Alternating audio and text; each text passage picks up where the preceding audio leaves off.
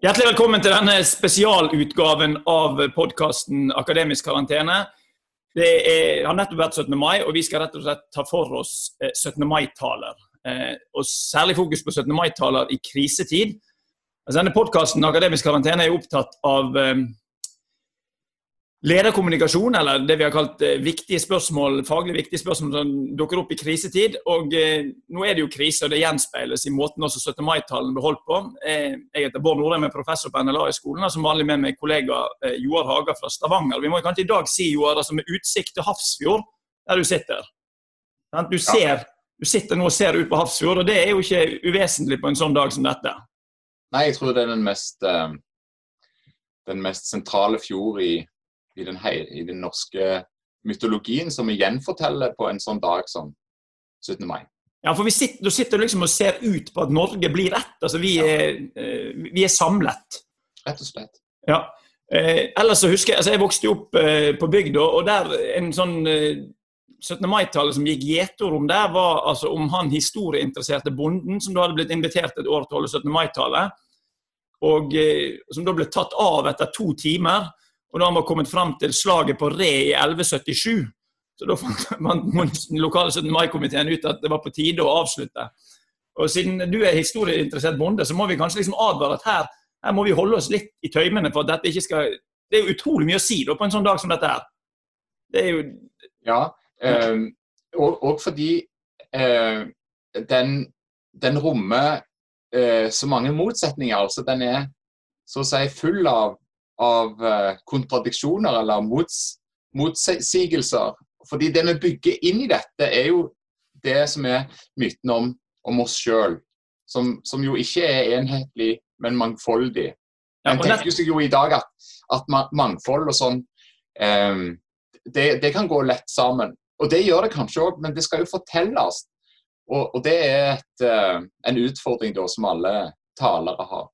Ja, og i dag er det jo altså, en god tale skal jo selvfølgelig presentere talene, vi skal komme inn til det, hvordan det skjer i en 17. mai-tale, men du må beskrive virkeligheten.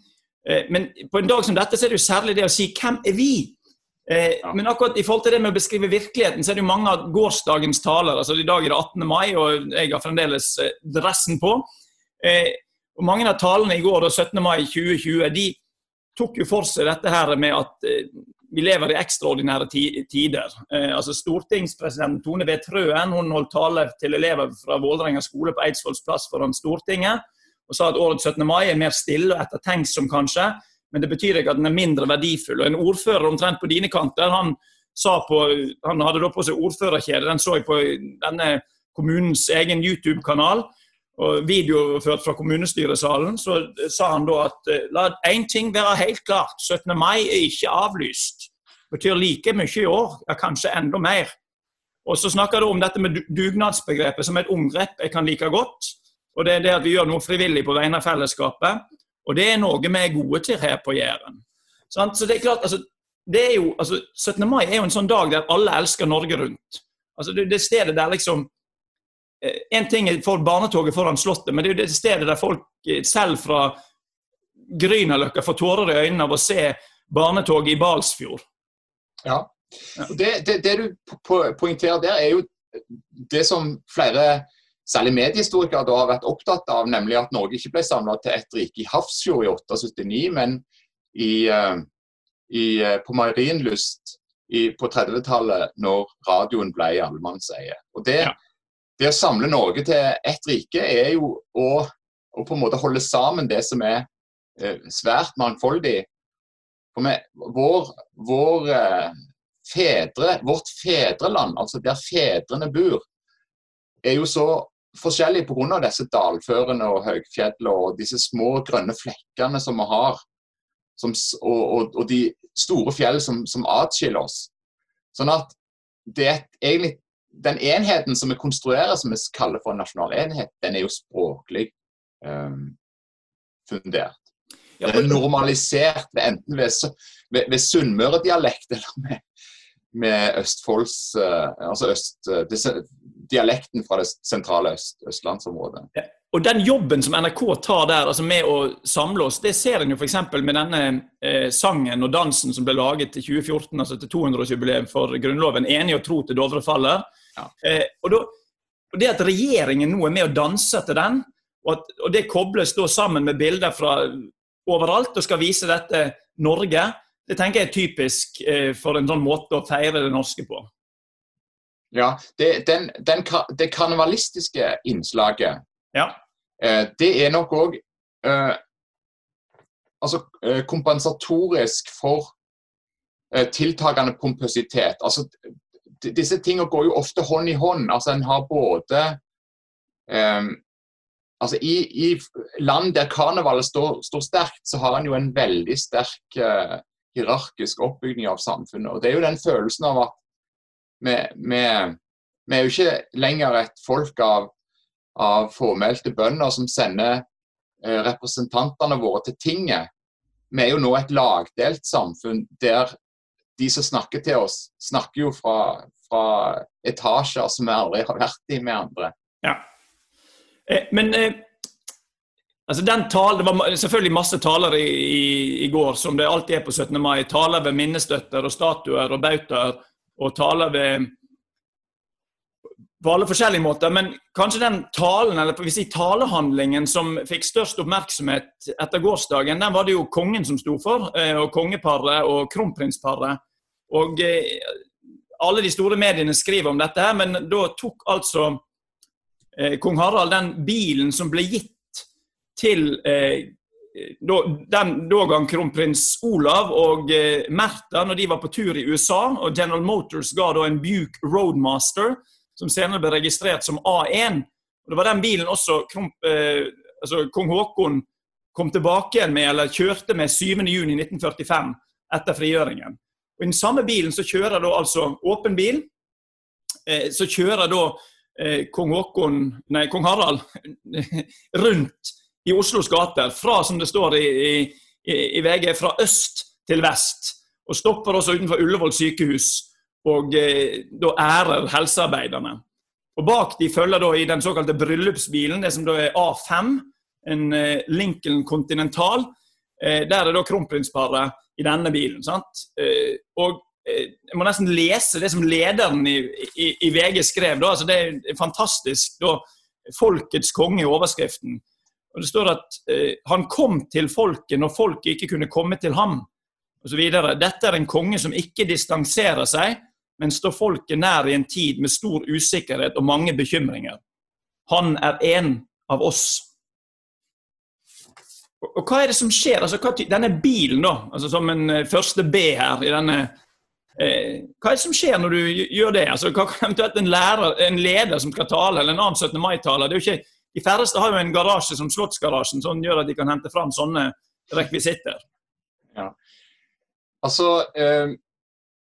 det jo en helt genial et genialt trekk det der, fordi altså bilen er jo selve symbolet på frihet, altså det jo det moderne, men altså når privatbilismen slippes fri på 60-tallet, så får jo folk muligheten til å bevege på seg, og det på en måte det som symbolet for borgerskapets og ja, hele folkets mulighet til å bevege seg over lange avstander. Og nå det begrenset, sant? Altså nå den friheten tatt fra oss for en tid, ikke sant, på et vis? Ja, på sett og vis så det. Vi må jo, men samtidig og den jo dobbelt problematisk, ikke bare som bevegelsesmarkør, men også fordi vi nå ikke skal bevege oss så veldig mye på grunn av økologiske problemer. Og denne Buicken jo ikke akkurat en batteribil. Nei, det ikke akkurat løsningen på fremtidens klimaproblemer som man framviser der. Altså, det jo ikke sånn at den fortellingen om den bilen at alle skal nå få seg en Buick og en Roadmaster og rase rundt i, fordi så sånn sett den jo ikke en av oss. Den representerer noe helt annet. Den representerer det som motstandsviljen mot en fiende i denne tid, jo da en usynlig fiende. Ja. Og den har et slags krigspreg. Men vil du si at det kongen sier når han kommer i denne bilen, er at se nå viser jeg at denne ble brukt når krigen var slutt. Nå kanskje denne krisen på vei mot slutten. Ja. Og det jo noe med at denne bilen også åpen, sant? Altså dette at du, men noe av det som jeg synes det mest interessante at denne generalkongen, som da en viss forstand blir, åpen mot folket, men samtidig, når VGs leder velger å understreke så sterkt at han en av oss, for det han jo vitterlig ikke, altså det jo veldig få av oss som har bjuk. Og det forunderlige jo at med denne gesten, denne tale, altså denne symbolgesten å reise rundt og på en måte viser seg blant folket i en bil fra før andre verdenskrig, så viser han jo med all tydelighet at han ikke en av oss. Men poenget til VGs leder likevel gyldig, fordi det oppfattes som at han vil komme i kontakt med folket. Han trekker seg ikke tilbake til sine gemakker. Han eksponeres på en måte gjennom en bil som har en historie som går tilbake til hans far og til hans farfar. Han også på sett og vis det motsatte av det borgerlige ideal. Han ikke seg selv. Nei. Nettopp det han ikke Han en konge. Han en konge som sin far og som sin farfar. Og dermed så representerer han kontinuitet. Og det jo ekstremt etterlengtet i denne tid. Ja. Det jo ikke... Og han bytter jo ikke engang ut kona si. Han holder jo seg til denne kona som han har plukket opp fra folket. Fra en alminnelig familie i Bærum. Altså, dette jo en mann som hengir seg selv til sin oppgave og til sin historie. Denne historien som vi trenger å få høre gang på gang. Ja, og det klart at hvis en da ikke konge, så kan en jo ikke, må en hente fram andre ting, men det klart at det å byde på kontinuitet, hente fram de symbolene, metaforene som kan fortelle at jeg en som står ved dere i dette her, det kan jo være et godt ledergrep. Selv om det er andre metaforer enn ordfører på Jæren eller i Balsfjord eller hvor det skulle være, kan dra på. Altså, apropos ordfører, det var ordføreren oppe i Narvik holdt også en videooverført tale fra kommunestyret i Narvik rådhus, og han hadde også en henspilling til andre verdenskrig og nevnte da en krigsveteran som hadde gått bort og som hadde som motto man skal tilgi, men aldri glemme, men sa samtidig dette, og det synes jeg var interessant. Jeg ikke bare en stolt ordfører, men en stolt nordmann. Vi står imot en støyt, enten det et virus eller noe annet som truer oss. Sant? Altså, da gir du liksom en sånn... Du har ikke noen bjuk å vise fram, men du har en historie å vise fram, sant? Der vi står i en linje av noe heroisk, som også kan bli med oss gjennom denne krisen. Sant? Absolutt.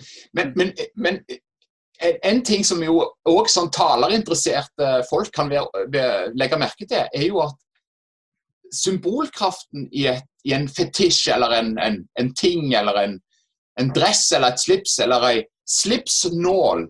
Altså, det har jo vært en diskusjon om en skal ha FN-nålen, eller en pins med det norske flagget på jakkeslaget. Altså, sånne ting som det fullstendig bevegelige etter hvordan de blir oppfattet. Altså, de kan bli oppfattet helt annerledes. Og så sier i et vrangt øyeblikk, så kunne jo denne bilturen til kongen blitt oppfattet som en konge som nå bryter all etikette med å kjøre rundt i en bensinslugende et amerikansk frihetssymbol. Han vil importere Amerika til dette landet. Ja. Så det på en måte, altså talerens mulighet ligger i det at disse tingene kan ha en karakter som ikke stabil. De flytter seg. Metaforen og symbol ikke stabilt, så tale situasjonskunst, sant? Altså du må kunne ta ting på pulsen, og det jo interessant å tenke på at under oljekrisen, det kong Olav gjorde, var jo det helt motsatt å satse på trikken, sant? Vi kunne se for oss hva som hadde skjedd hvis kongeparet hadde møtt opp bak disse gule sperringene på T-banen i Oslo, sant? Men altså her vil de markere kontinuitet til noe annet.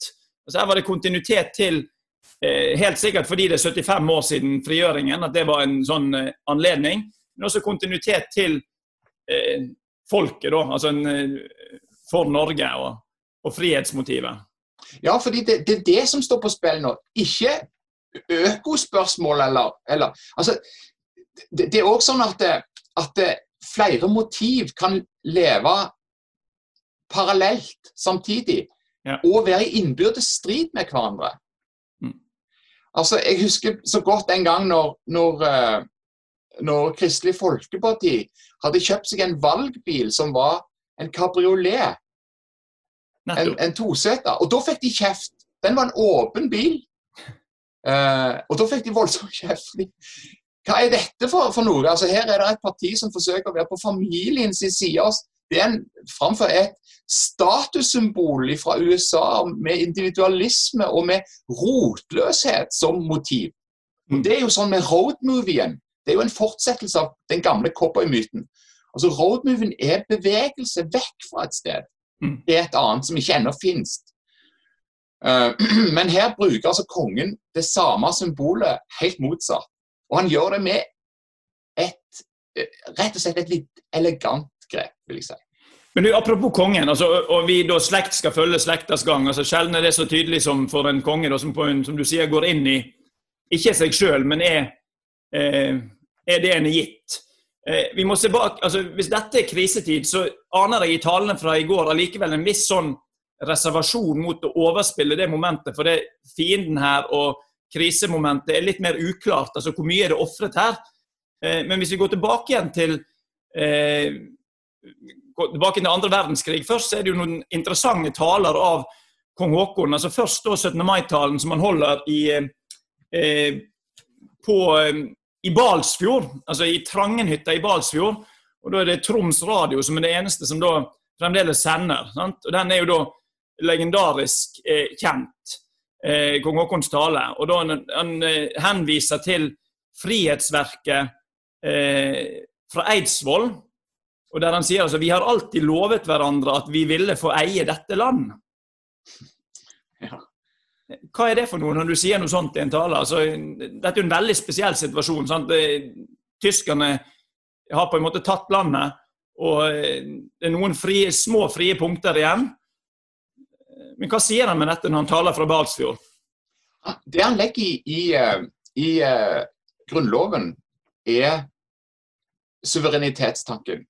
At Norge er et land som tilhører folk, og folket tilhører landet. Det vil si at når en makt utenfra forsøker å ta dette, så strider det mot det som er selve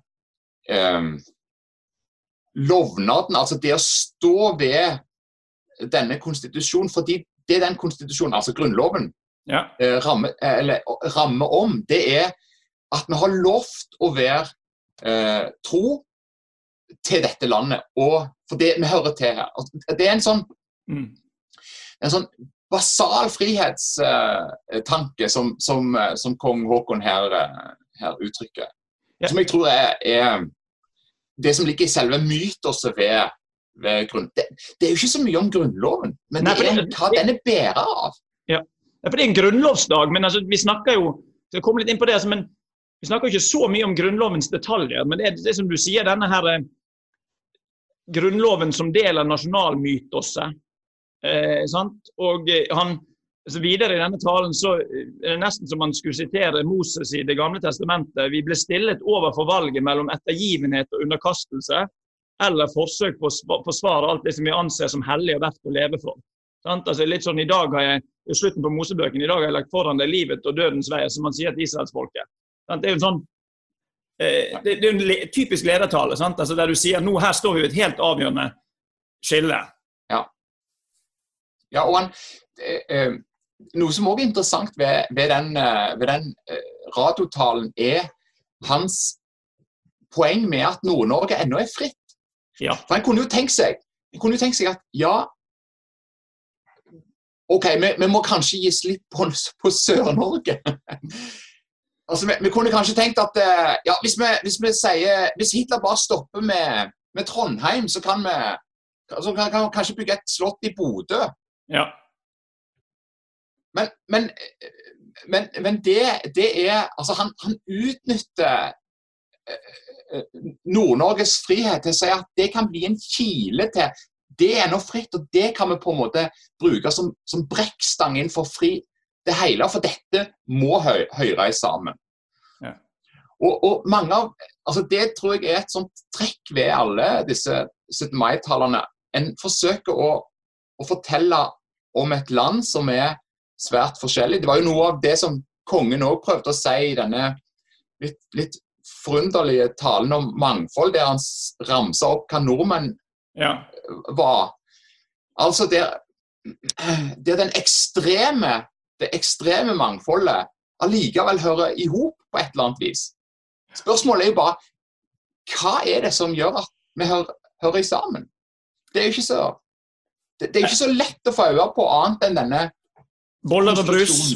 Altså, boller og brus og Wergeland, men vi skal komme til det. Altså, vi skal komme til Wergeland, men altså, bare for å holde tak i denne talen på 17. mai 1940 i Trangenhytta i Balsfjord, så det jo Kong Håkon nevner jo da disse dydene som man da takker sivilbefolkningen for beherskelse og offervilje, blant annet, at den ikke må tappe mot det for friheten som skal komme tilbake. Og så mot slutten av denne sendingen så holder jo da altså samme radiosending så leser da Nordahl Grieg sitt dikt 17. mai 1940 som senere ble kjent som I dag står flaggstangen naken.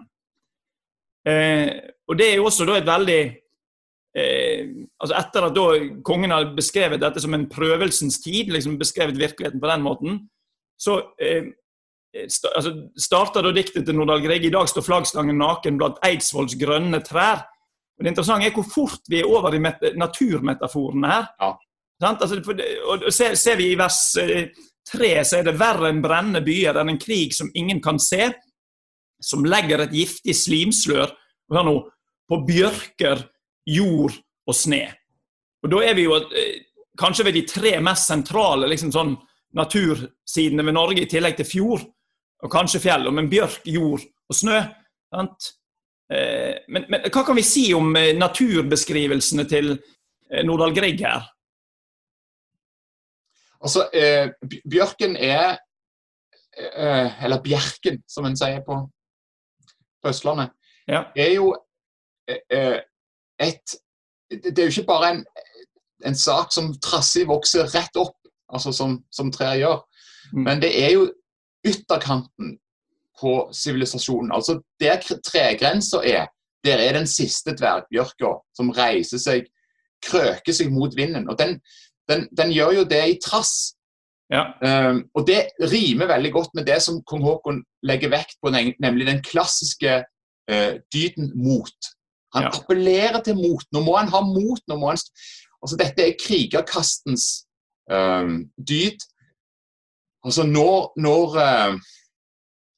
arbeiderne har gjort sitt, og når filosoferne har tenkt, så må de militære komme fram med sitt mot. Og det bjørka genial bilde på. Altså, det den som står der ingenting annet står. Ja, det ingen skulle tro at noen kunne bo. Altså, det jo liksom det et eller annet ved det sånn urnorsk her, får vi følelsen av. Altså, Petter Snare, som direktør på Kode, altså på museet I Bergen, han, jeg tror det var en tale I går, men han da tar fram bildet til J.C. Dahl, som henger nettopp I Bergen, da, Bjerk I storm fra 1849, malt I Dresden, men liksom copy-pastet inn I et landskap I Måbødalen. Og da denne værbitte bjørken som da klorer seg fast på kanten av en fjellside. Sant? Og det jo noe interessant med vår tanke om at livet begynner I periferien. Altså på 17. mai så det for så vidt slottet, men det også da barnetoget I Balsfjord, kransenedleggingen på den ytterste Nøgne ø, sånn, periferien I en viss sentrum. Vi synger nordmannen, altså mellom bakker og berg. Det liksom hele dette her. Vi et land som står utenfor og ser inn I en viss forstand. Og et godt poeng som du antyder her med I.C. Dahl jo at selve konstitusjonstanken, altså grunnlovstanken, den springer jo ut av 1700-tallets opplysningstid. Men ved Wergeland og alle som har gjendiktet dette, så jo dette blitt transformert. Det har blitt opphøyet i en slags organisk naturenhet i romantisk filosofi. Altså dette jo et uttrykk for hvordan folket liksom å tenke og så videre, og ikke uttrykk for den tørre opplysningsfilosofi som det jo opprinnelig var. Altså det det lykkelige trekk da ved grunnloven, at den har blitt tømt, eller dens opplysningsteoretiske basis har blitt hevet opp i et slags i en romantisk visjon fra Dresden eller fra andre tyske byer og malt inn i et norsk landskap. Det det som taler om den dag i dag. Og det en nasjonalromantisering av bondesamfunnet og naturen i en viss forstand. Ja. Altså det noe av det festligste jeg synes vanlig 17. mai, der vi bor i det som da omtales på 17. mai som Fanabygden, altså Fana bydel i Bergen. Der startet vi da på parkeringsplassen til det store kjøpesenteret, og alle Tesla-eierne og alle andre står da i denne køen og synger da, eller det de færreste som synger, men vi skal da synge sang til Fanabygden. Jeg tenkte jeg måtte opplyse deg, jeg må lese den, for jeg synes det et sånn kjempe første vers, det et fantastisk eksempel på akkurat dette, og da var også Bjerken med. Der står det da, sølvblank mot en vårblå himmel, står et enslig bjørketre. Det har sådd seg selv på Smørås, ubekymret vokser det. Og det jo da helt utrolig, altså her og videre beskrives det hvordan plogen går, og folk ror ut på vann. Altså det liksom bondesamfunnet som trer opp igjen da, i bunader, og altså, vi blir oss selv ved å bli en slags sånn ett med Wergelands tid da, i en viss forstand. Ja.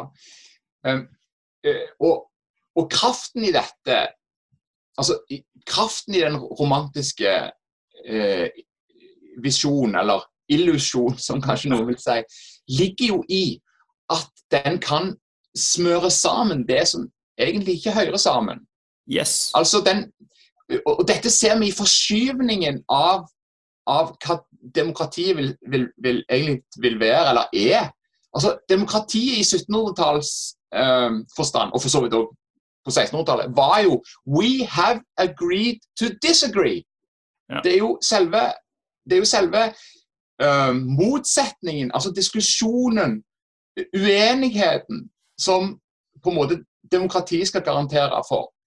Men det holder ikke som et nasjonalmytos. Da det vedtaket som må feires. Og derfor så det ingen 17. mai-taler som handler egentlig om demokrati. Det handler stort sett om den enighet som på en måte, vi håper kanskje demokratiet skal føre til. I hvert fall et vedtaket da. Ja, det finnes noen få unntak som da nevner altså at demokratiet på et vis tvilsatt i system. Det var vel Ottar Greivstad, tror jeg, som holdt en tale i Førde om dette her, som innom det. Men ellers det dette enige å tro til Dovre faller, altså hvordan vi altså hva har vi å dra på for å markere at vi ett? Altså, og på en måte alle disse forskjellighetene, hvor kommer din bunad fra, og alt dette her, det bringer oss sammen som ett på en sånn dag. Tenker du ikke det? Jo, og det som Grepstad i sin tale, der han helt riktig som du sier, spør, ja, hva det egentlig å være et tvilsamfunn, altså som tuftet på tvil? Det han peker på egentlig ikke problemet med å ha et demokrati, men han sier hvordan det kan bli misbrukt. Altså, det ikke dets konstitutive natur han betviler, men at det kan brukes for eksempel henimot at en skaper parallellsamfunn. At en skaper at vi blir som et USA, et splittet folk. For det det verste som kan skje. Vi kan aldri på den måten bli demokratisk at vi blir et splittet folk. Ja, og dette jo veldig, altså en interessant side ved dette jo et kritisk punkt i alle taler, nemlig det første som sies, og spørsmålet om hvem tiltaler du i en tale. Og statsministeren tror jeg ganske konsekvent på 17. mai, I hvert fall, hun har jo en videohilsen I år, jeg skal komme tilbake til den, og en tale I Bergen, da sier hun konsekvent kjære alle sammen. Sant? Altså noen, tidligere vil jo noen si kjære borgere, kjære, altså den prøver liksom å få med alle, men det jo på en måte den sikre løsningen, det å si kjære alle sammen. Og du finner det også typisk I slutten av en 17. mai-tale, der du får dette formanende momentet, og derfor la oss alle på denne dagen, sant? Enten hedre de og så videre, eller så la oss Men grunnen til at du kan si alle sammen jo at hun faktisk adresserer alle sammen, for det alle sammen som kan forstå henne, fordi hun impliserer kjære alle sammen som forstår det norske språk, for eksempel. Nettopp. Så enhetsmarkørene virker best når de usagt, tenker jeg. Altså det den arv fra enevoldstiden som vi har, altså den absolutte hersker, blir best forvaltet når den ikke tematiseres. Og sånn det jo stort sett alltid med makt, at med en gang noen tematiserer makten, og spørsmålet hva betingelser dette, og så videre, så oppstår det problemer. Den treenighet av nasjonalstat, maktutøving og dette vi, det en ting som blir forutsatt, ikke som blir diskutert. Men nå skal vi straks til Wergeland, som jo det, altså de fleste 17. mai-taler har en eller annen indirekte eller direkte visitt hos Wergeland, men for å komme dit så skal vi ta fram Erna Solbergs 17. mai-tale I Bergen I 2017. Det var jo da, der hun talte på Festplassen I Bergen. Og det var jo, må vi huske det, da var det valg på høsten I 2017. Men da sa hun noe som veldig interessant I disse tider. Altså da henviser hun til terror, etter at hun har snakket om at dette en dag for fest. At hun har sagt, kjære alle sammen, velkommen til folkefest. Vi har vår helt egen måte å feire grunnlovsdagen på, med barnetog og folkedrakter. Vi kan også bruke dagen til ettertanke. Og så var det da terror, som da bakgrunnen sikkert Europa som kontekst for det. Men så sier hun da, og det jo kjempeinteressant I dag, noen tror løsningen på verdens utfordringer at hvert land snur seg innover. Noen tror at hvis det enkelte land lukker seg inne, kan verden stenges ute. Vi ser det I andre land. Verden I ferd med å bli mer lukket, men å stenge grenser og bygge murer for å holde på varer og mennesker løser ikke problemer man tror de skal løse. Historien har lært oss det. Nå kan jo noen si, og antageligvis med gode grunner, at det det vi holdt på med de siste månedene, med å lukke oss inne. Men det interessante at hun går fra dette motivet til Henrik Wergeland, som hun bruker som eksempel på både det norske, og som det hun kaller en pådriver for solidaritet med verdens undertrykte og kulturelt mangfold I Norge. Ja. Og apropos en annen, jeg må bare ha med en annen som Wergeland bruker, så Shabana Rehman, komiker, holder tale jeg tror det var I Al-Fas del Pi, dette tror jeg året, altså 17. mai året etter terror 9/11, da gjør hun et poeng ut av at Wergeland døde som muslim, sant? Som da sånn mangfoldsargument igjen. Så Wergeland jo det omtrent som Martin Luther, denne tøyelig kan brukes til mye, sant? Altså, og da det jo Wergeland ikke nødvendigvis som historisk person, men det som da Erna Solberg sier, og da henviser til at han kjempet for at jødene skulle få adgang til riket. Han sier Wergelands verdier vant fram og ble Norges verdier. Heldigvis. I dag feirer vi verdiene våre. Frihet, demokrati og tillit. Dette verdier vi må pleie. Men altså, hvis vi ser på Wergeland da, hva var Wergelands prosjekt? Han holdt jo også en 17. mai-tale, den må vi innom nå snart. Så. Ja, altså Wergeland litt vanskelig å holde fast. Han kan, som du sier, brukes til mye. Men han jo en romantiker, altså han jo en nasjonalromantiker. Han på en måte den som opptatt av at dette folket et folk I seg selv. Altså, jeg tenker ofte på Bjørnson når jeg leser Wergeland, at Altså den tidlige Bjørnson, som på en måte dikter om nordmannen som er der, og som et folk, en sivilisasjon i seg selv. Altså, det som Erna Solberg snakker om når han ikke skal bli senterpartipolitikere og være mot EU og sånn, det jo hun forsøker da også å si noe om hva denne arven ikke bør brukes til. Altså, men Wergeland som altså både framoverlent, altså for at jøder skal ha adgang til riket, og som jo grunnloven i sin innledende tekst fastslo at de ikke skulle ha. Ja, enda med jesuittene som ikke slapp inn før i 56, altså 1956. Sant? Ja, der var jo problemet at den antikatolske stemningen i Norge, den ble jo ikke ifrågasatt av de progressive. Sånn at det var jo jøder da som fikk nyte godt av den såkalte fremskrittsorienterte liberale bevegelse på 1800-tallet. Ja, men altså, Wergeland holdt jo selv, en ung Wergeland holdt selv, han holdt sikkert flere 17. mai-taler, men en veldig kjent en, og gjengitt for de som vil fordype seg enda mer i det, i en bok av Bjørn Magnus Berge som heter Talens makt og maktens taler. Den var 17. mai 1833, og det var den såkalte Krogstøtten i Kristiania, altså i Oslo da. Og det var med utgangspunkt i stortingspresident Christian Krog, som hadde vært grunnlovens fremste forsvarer mot unionskongen Karl Johan. Og det var da en minnestøtte og en avduking for hans støtte, for han valgte nemlig å ta sitt eget liv da, i november 1828. Og da, natten før hadde det vært tumulter, altså Wergeland, noen prøvde å drikke han under bordet, sånn at han ikke kunne holde denne talen. Den festen som han var på oppløste seg i 2 tiden, det ble et voldsomt slagsmål, der du rev tøy av han, noen venner kom til hjelp, de vant da til slutt over dette, og prøvde å sette han i presentabel stand, som ikke var så mulig. Han kom fram til stortingsmann Tønsagers hjem, der han falt i søvn på en sofa. Han skulle ha møtt fram klokken 8, det var 5000 mennesker som ventet. Vi kan jo se for oss dette her, det er vanvittig.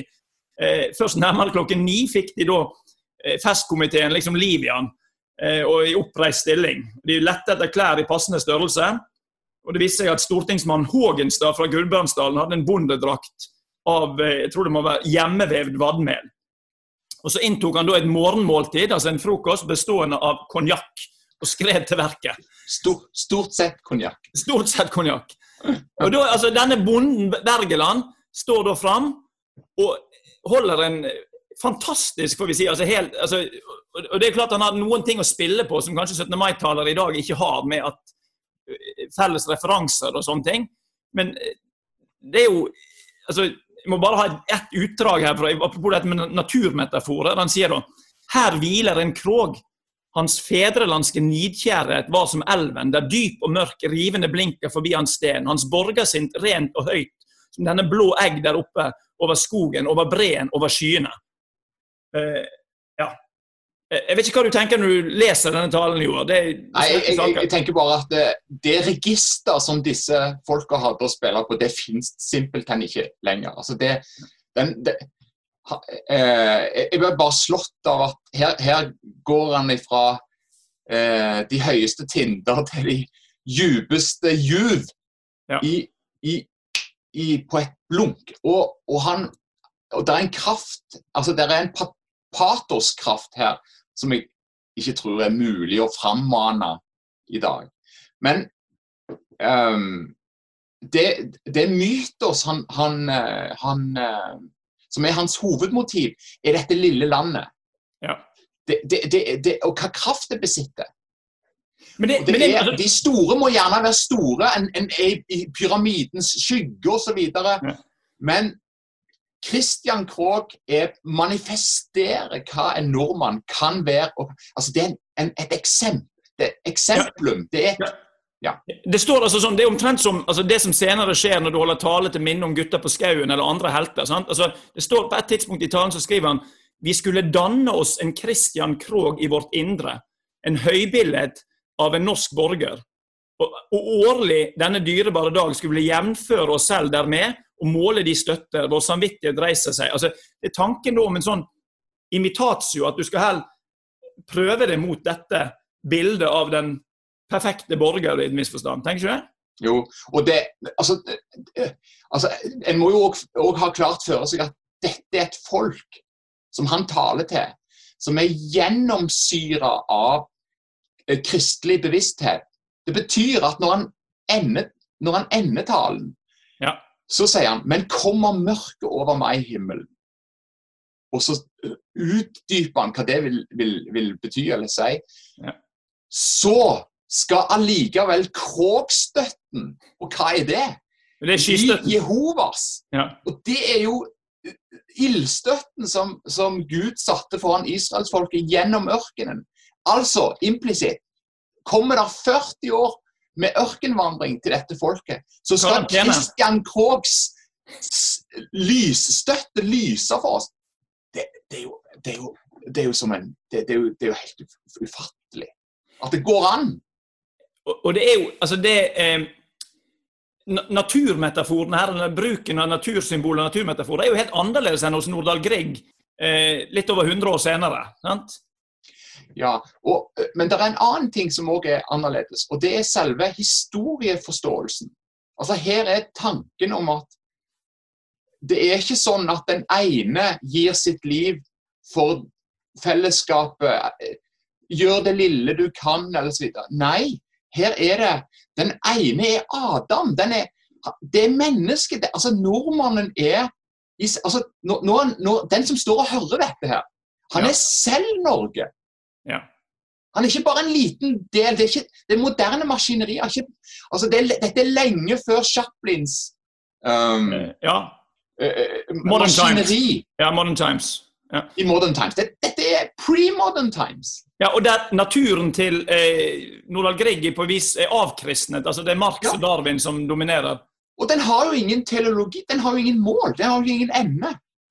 Mens her, hos Wergeland, så det sånn at selv i de dypeste tvils- og fortvilelsesøyeblikk, så lyser Christian Krogs søyle lik Jehovas. Ja.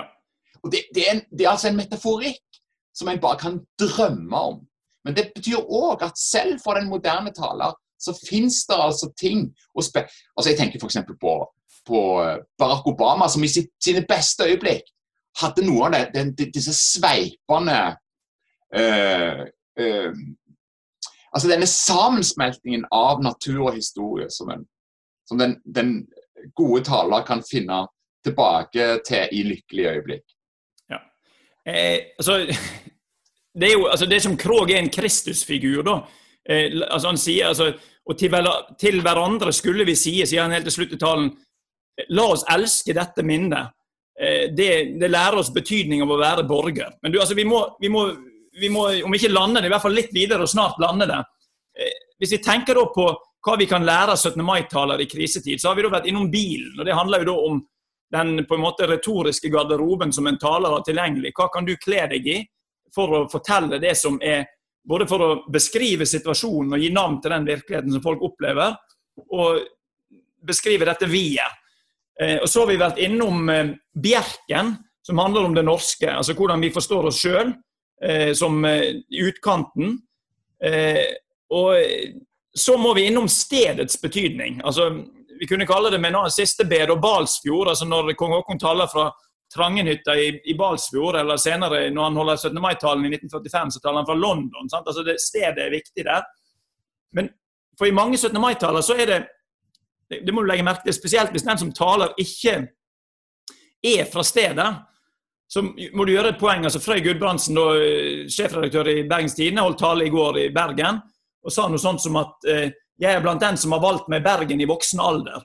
Sant? Altså det at du må si hvorfor en variant av denne, jeg ingen taler, eller altså hvorfor skal jeg si noe her på dette stedet? For dette stedet jo ladet. Det som om liksom det hellige slår opp her. Så her nasjonalmytos, liksom det som kilden bare sprenger opp. Og hvis ikke du fra Osterøy eller Balsfjord eller Jæren, så må du fortelle hvorfor du skal tale akkurat her. Ja, og den forståelsen som ligger til grunn for stedets kraft eller mytologi, den har jo også å gjøre med at mennesket forstår seg, altså når en taler, så stedet som en står på en ressurs for taleren, altså det jo og hvis den utnyttes godt, så kan det oppstå et såkalt aksiologisk element i talen, nemlig at stedet du står på hellig grunn, altså dette himmel og jord forenes. Mellom evigheten, eller de avgjørende ting i tilværelsen, og akkurat det stedet du står på. Og du får en følelse at her det noe stort, altså her vi i kontakt med noe som så stort at vi bare må lytte, sant? Ja. Altså Bjerken, problemet med Bjerken, altså i forhold til Balsfjord, jo at Bjerken finnes jo på mange steder, men det bare en Balsfjord. Ja, det bare ett Balsfjord. Og den Balsfjorden som en står i og taler fra, den bør kvalifiseres. Jeg så litt på, og jeg lurer på om det kan ha med sted å gjøre, men altså når Kjell Magne Bondevik var statsminister, og altså etter 9/11, altså i 2001, så nyttårstalen hans var veldig preget av det som hadde skjedd i 9/11, naturlig nok. Og da på en måte stedet han sitter på, da også statslederens sted. Men når han skulle holde tale på 17. mai, så nevnte han dette ikke. Altså det kan jo ha noe med tid å gjøre. Men da var han på Hauketo, der barna vokste opp, og det var barnetog og sånne ting. Så jeg tror kanskje det var et motiv som var for vanskelig å kombinere med det stedet hadde å spille på. Sant? Og en litt annen sånn refleksjon rundt stedet. Altså etter Utøya-terroren, så var det veldig mange lokale steder som hadde 17. mai-talere, altså det var Utøya-overlevende som hadde 17. mai-talere. Og da handler det ikke nødvendigvis det bare om Utøya, men det handler om at dette stedet her, Balsfjord eller Jæren eller hvor det skal være, i kontakt med det store og avgjørende og krevende i Norge ved å hente inn et sannhetsvitne da, tenker jeg. Ja, at den får, og det jo det å ha besøk av kongen for eksempel. Nettopp. Det avgjørende for lokalsamfunn. Altså, at han har blitt gjester, altså han har fått gjester. Ja, kongen, det liksom sånn gjester sitt folk, liksom den tanken om stiger ned, altså hvor kjørte kongen i går, sant? Altså hva steder kom han nær? Det akkurat det. Ja. Og den gamle salmen «Kanskje kommer kongen», nettopp. Den handler jo om at en forbereder seg på at en kan bli gjester, altså en kan at noe kan berøre akkurat det stedet jeg bor, eller der jeg altså der min historie og da får en denne sammensmeltingen mellom den store historie og den lille historie som en selv representerer. Ja, altså det som tidbundet og det evige, sant? Altså, ordføreren i Tønsberg holdt en tale i 2019 om altså, Tønsberg jo en by med sterke tradisjoner, og han henviser til han sier da 17. mai-talen og Petter Berg, historien om Håkon den 5.s død her i Tønsberg forteller oss om hvilken sentral rolle byen vår spilte i middelalderen. Altså, det jo kjempelenge siden, men det en fortelling om at Tønsberg altså det har på et tidspunkt, og kan bli det igjen, være en verden som, om ikke verdens midtpunkt, så i hvert fall Norges midtpunkt. Ja, og på sett og vis så var jo dette den gamle venstreideologien før Arbeiderpartiet overtok utdanningsapparatet i Norge, så var tanken om heimstadlære, altså det at venstrestaten utdannet lærere og sendte de i de 1000 bygder, ikke for å si at å implementere et sentralt læreinnhold fra Oslo, men for å si, nå har vi dannet dere, mal opp historien, sånn som man ser ut ifra Balsfjord, ifra Bergen, ifra Byglandsfjord. Altså, det som det lille, der på en måte nordmann, og han ser ut, og hva ser han? Jo, han ser geografi, han ser historie, men det sett ut ifra det stedet som han befinner seg. Og det nesten som de stiller seg, selv om det et krigsmotiv, altså stiller seg ved kongebjørken i Molde. Sant? Altså denne, sammen med kongen står du og ser ut på denne norske fremtiden. Den kan være usikker sånn som man nå, men det et ladet sted. Ja, og det stedet kan jo da eksporteres, fordi den bjerken som han står ved, det den samme bjerken som motstandsmannen står ved på Røros, eller i Mosjøen. Altså, ja, det denne identifikasjonen ved et stedbundet, og det binder jo også an til at dette et land som ikke en idé. Det jo ikke en verdi. Nei. Det jo et land, det jo en ting. Det jo faktisk. Ja. Vi må avslutte, men altså, vi har disse 3 B-ene da, altså for en som skal tale på 17. mai, om du ikke konge, altså hva da, ta bilen først og handler om den retoriske garderoben, hvordan du bruker det du har tilgjengelig for å komme nær det som dagens situasjon. Så har du Bjerken som handler om det norske, og vi har Balsfjord som handler om stedet og hvordan du kan dra veksler på alt det som stedet bærer med seg. Men til slutt så må vi bare være enige om hvorfor det så vanskelig å være morsom i 17. mai-taler, altså hvorfor det så krevende.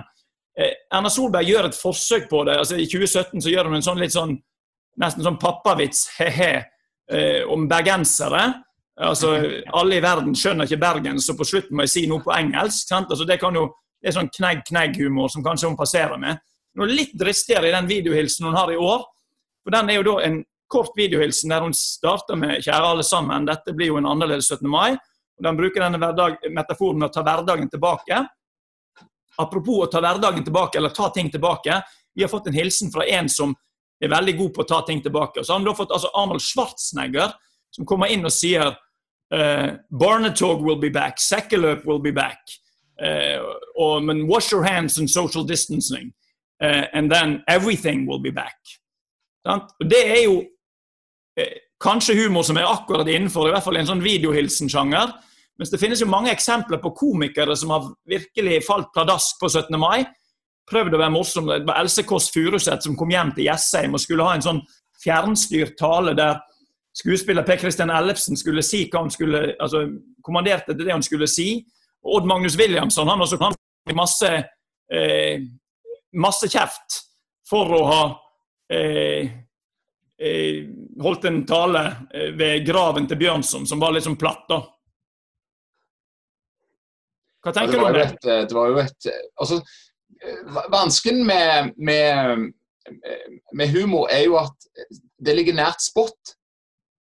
Ja. Altså, fordi Williamsons dikt som en